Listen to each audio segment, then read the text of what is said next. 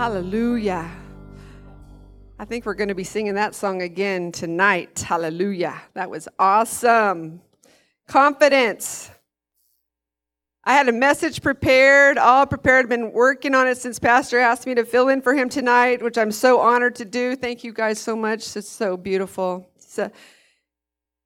The presence of God is so tangible, right? It's like, and he says, in my presence is fullness of joy. So if you need your joy restored, just sit here and just bask in his presence for just a little while.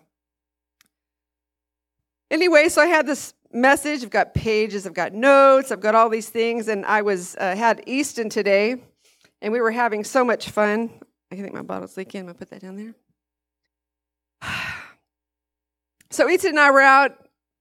We've been digging in the dirt and throwing rocks and picking up rocks and just doing fun boy stuff. And I've been kind of in just the back of my mind, just, muttering about, what the Lord had for us tonight. And while we were outside and it was a little bit drizzly, the Lord says, I want you to talk about confidence tonight.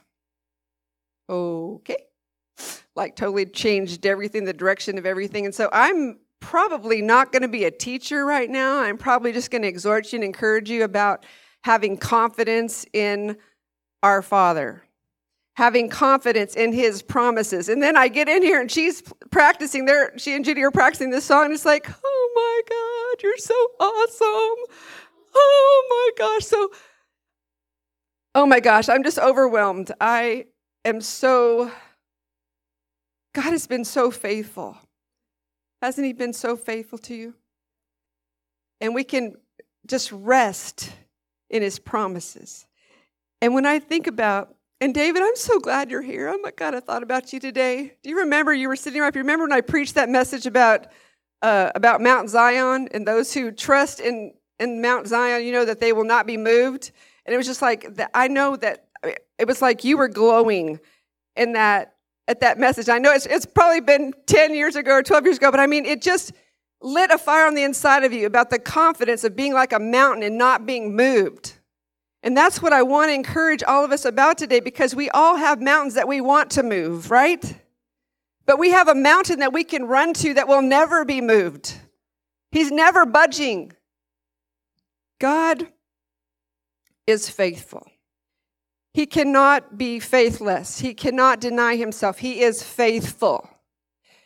We are faithless, but he will never be faithless. He is always faithful. And what I felt like the Lord showed me back there was that we are created in his image. We are like him. He is not like us. He created us to be like him. Therefore, he is faithful. We have the capacity to be faithful. We have a capacity to walk in the faithfulness of God because of his promises. But if you don't have his promises on the inside of you, faithfulness is not going to be a part of your life. You have to have the promises. And so the first person, of course, I thought about was Joshua. And many of you should know Joshua 1:8. And if you haven't memorized it, look it up in your Bible right now, underline it, and please memorize at least Joshua 1:7, 8, and 9. Let's start in verse 6. Be strong and of good courage. So this is this is God talking to Joshua after Moses has passed. Okay, let's go to verse 5. Sorry.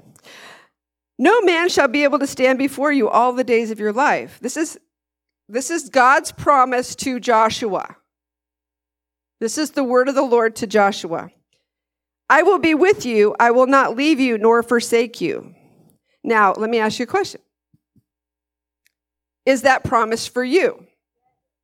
Are you sure? Are you sure it's not just for Joshua? What, excuse me? Is there hesitation about it? Okay. Let's go to verse 6. Be strong and of good courage, for to this people you shall divide as an inheritance the land which I swore to their fathers to give them. Only be strong and very courageous. Do you think that this, duplication of the same word over and over, do you think that Joshua might need a little courage? Do you think he might have needed a little strength looking at 1 million+ people that he was going to be leading into a promised land? Only be strong and very courageous, that you may observe to do according to all the law which Moses my servant commanded you. Do not turn from it to the right or to the left, that you may prosper wherever you go. This book of the law shall not depart from your mouth. So when I was reading this, the Lord says, just change that word law, because that kind of messes people up. This is so awesome, like when we had the song up there. So the Lord says, read it to like this. This book of promises shall not depart from your mouth, but you will meditate on it day and night, that you may observe to do according to all that is written in it. That you may, and this is what he said, that you may do according to all the promises. That's what's been given to us. Every great and precious promise of his word has been given to us. He says, only be strong and of good courage. I will not leave you. I will not forsake you. For then you will make your way prosperous, and then you will have good success. Well, how many of you want to prosper and have good success? Amen.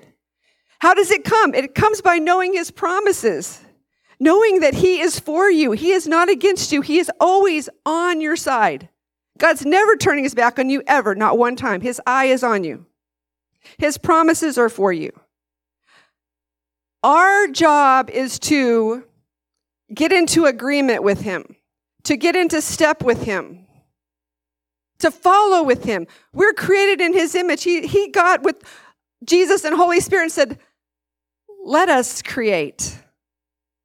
And now what does he say? If any two agree as touching anything, what does he say? You're just like me. You're just like me. Let's create something together, right? The Father, Son, and Holy Spirit got together. So and it says, where two or three are gathered together in my name, he is right there in the midst. And then Fran brought this up at God's Girls the other day. She came up to me and she said, when the guys were walking on Emmaus, if you're reading the plan, you'll know that the walk to Emmaus, there were two of them were walking along. And who were they talking about? Jesus. And who showed up? Did they recognize him? And sometimes Jesus is in our midst and we don't even recognize him.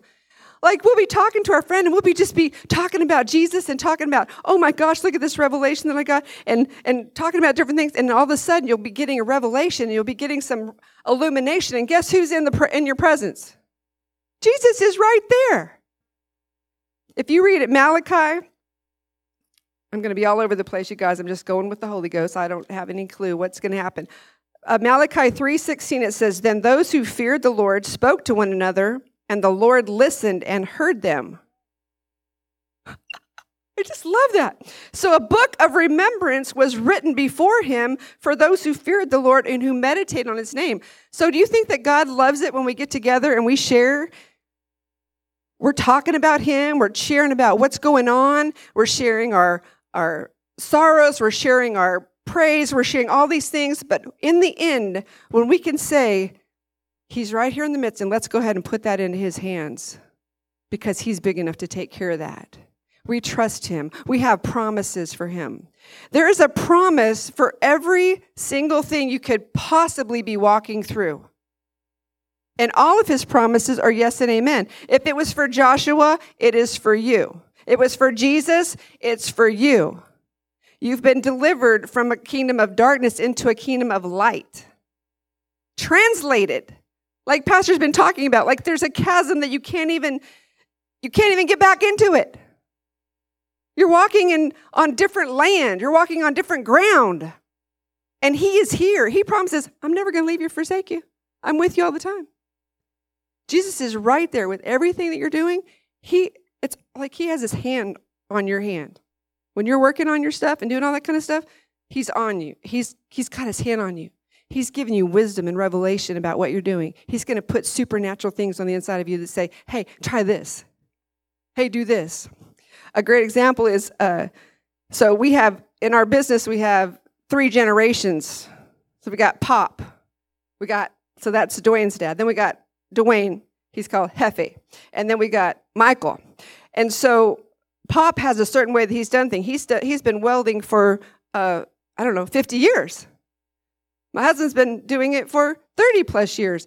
And Michael's coming along and been doing it for, 10 or 15 years? Okay. Everyone has a different way. But everyone's way is the right way.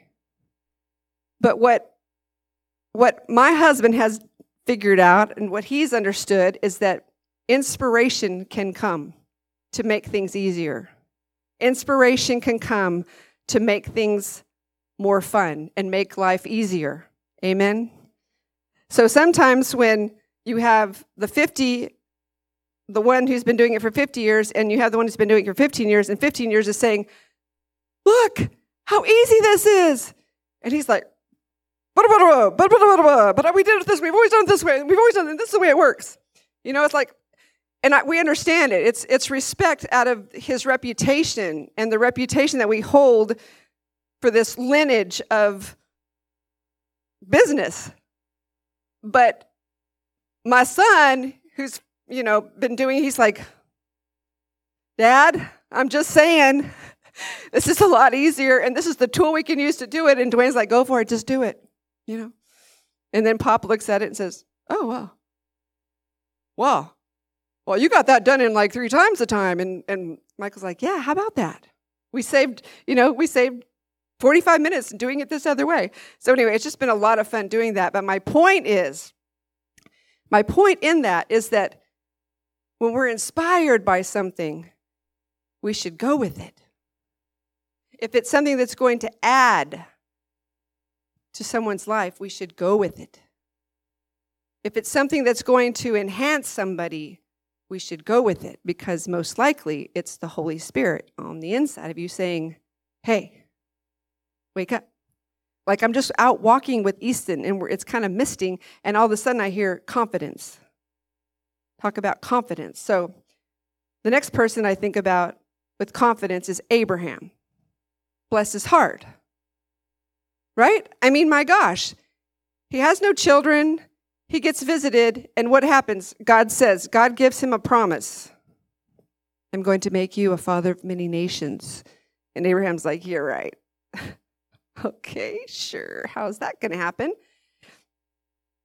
It says he did not stagger at the promises of God in unbelief. Abraham did not stagger. He couldn't figure it out. I mean, physically figure it out. Like, how on earth are you going to do this? But he says, so what does God do? He says to Abraham, he uses his words. He uses the promise. He says, go outside, take a look at the stars. I said, let light be, and it's still being, right? Isn't that a great revelation that we know that God is still creating light out there? So he takes Abraham out and says, hey, go out and look at the stars. Abraham goes out and he's like, see all those stars? I'm going to make your kids like that. And Abraham's like, I don't know. I can't figure that out. I don't know how it's going to happen. Staggering means to withdraw, to separate, or hesitate, to doubt, or to waver. He gave glory to God, being fully persuaded. How many of you have had something less than that? Like God will give you a promise in something, and then you have wavered. You've doubted it. And when Abraham's looking at this promise that he's going to have children like the stars in the sky and like the sand on the sea, it said he didn't waver. God painted a picture for him. And that's what God wants us to do. And I talked about this a little bit at God's Girls, and I'm not going to do that today, but the Lord showed me a picture of a canvas, a blank canvas. And he said, if you could only paint the picture of your life on the canvas with your tongue, what would it look like? What would your life look like? Because that's what we do every single day. Our lives are a reflection of our words. They are. First of all, it starts with a thought. But God wanted Abraham to have a picture. And so God wants you to have a picture. How do we find the picture? Well, it's in his promises. He said, I want to give you the desires of your heart. When I think about that, he's like, I'm going to give you, here's your desires, CW. I'm giving you the desires. So the things that you're desiring in your heart, God gave those to you. God gave you those desires. So he says, delight yourself in me, and I'm going to give you the desires of your heart. And so you can know that the desires that you have, especially if they're attached to the promises of God that he wants you to have them. But what happens is that we stagger. We stagger back and we're like, okay, wait. And when I think about the children of Israel, how many times did they stagger at the promises of God? He's like, oh, you're going to go in, you're going to possess this land. We're going to take down all the giants. And they're like, oh, but we're like grasshoppers. How many of you sometimes you feel small? You know, we can't point our finger at them because we're human like they are. And when we look at the giants that we have to face, they may not be physical giants, but they're giants that we have to face. And if we look at the giants, then the promises look small. But if we look at the promise, then the giants will be defeated. Because you know why? It's not you doing it. He said, I'm going to go before you and I'm going to defeat those giants. But they couldn't see it. They couldn't focus on the promise. They staggered at the promises of God. And therefore they walked in the desert for 40 years. But God was still faithful to them. Their clothes didn't wear out. Their feet didn't swell. Their shoes didn't wear out. They had food. They had water. They had a supernatural rock that followed them around. Oh my gosh.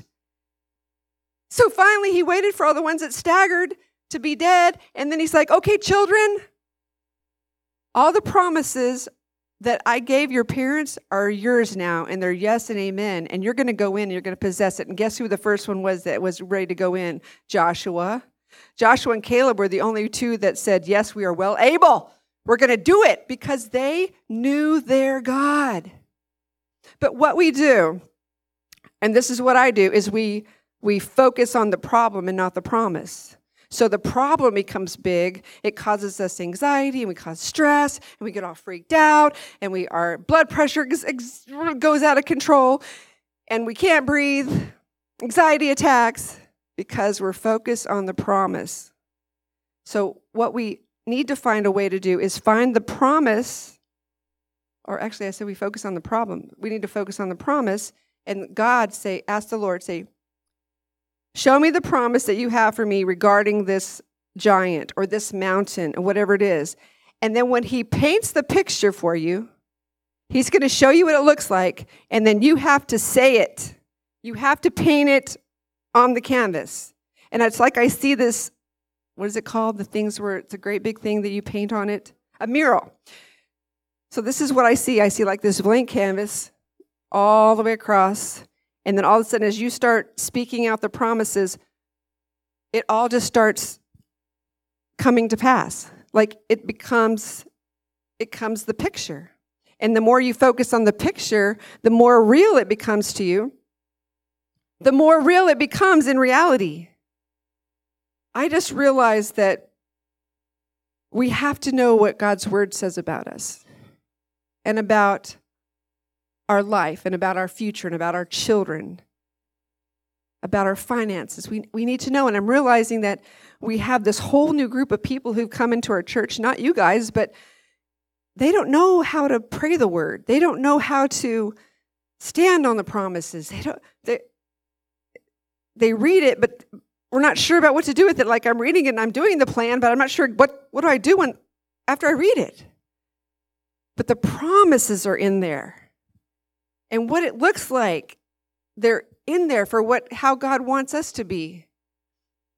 So I'm going to start teaching Praying the Word with Pastor's book. So if any of you have the Praying the Word books, we gave them all away. So I need you to dig through your bookshelves, and if you can find your Praying the Word books, please bring them. And if you're going to come to Sunday school, it's going to be Sunday school. And I want you to have your real Bible. Like, I just think it's so important to have something I just think it's important to be able to flip through it and feel of it and read it and underline and go back. It's a textbook. It's a promise book. It's exactly what we have need of. This is one of my favorite ones about creating it. These scriptures, basically, they create confidence instead of really talking about confidence, but it's one of my favorite ones is Isaiah 41:10. It says, "Do not fear, for I am with you. Do not anxiously look about you, for I am your God. I will strengthen you. Surely I will help you. Surely I will uphold you with my righteous right hand. And I just see God. I don't know if you guys were here at the time when I was like, Chad can hold up Easton. He weighs like 30 pounds, but Chad's, 6'7". He's got a hand. They're two of mine. And he just holds Easton up like this, and he's sitting on his hand, and he's just holding him like this. And that's how we are with God.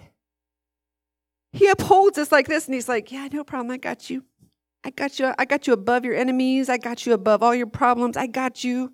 If you can picture yourself and the confidence of knowing that that's how much God loves you, that's how amazingly, you think, somebody holding you up like that, but it's our God. He's got you. He says, I've got you right in the palm of my hand.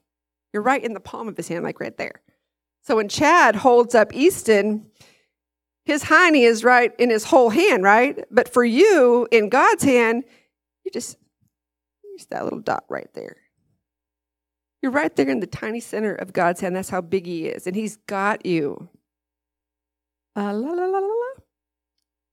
The Lord will perfect that which concerns you. That was one of my favorite ones. That's Psalms 128:8. The Lord will perfect that which concerns you. Well, actually, that's what I say. The Lord will perfect that which concerns me. Your mercy, O Lord, endures forever. Forsake not the work of your own hands. There's so many. For the Lord will be your confidence and will keep your foot from being caught. That is Proverbs 3:26. For the Lord will be your confidence and will keep your foot from being caught. Isn't that a great picture? Like you're going along and you're like, God, you're my confidence. I don't know. I don't want to be. You remember the one with the traps, Robert, where Dwayne had the traps all set up on the floor? Dwayne had all these little coon traps all set up on the floor, and he blindfolded Robert Jones, and he was going to walk him through it, blindfolded. Right?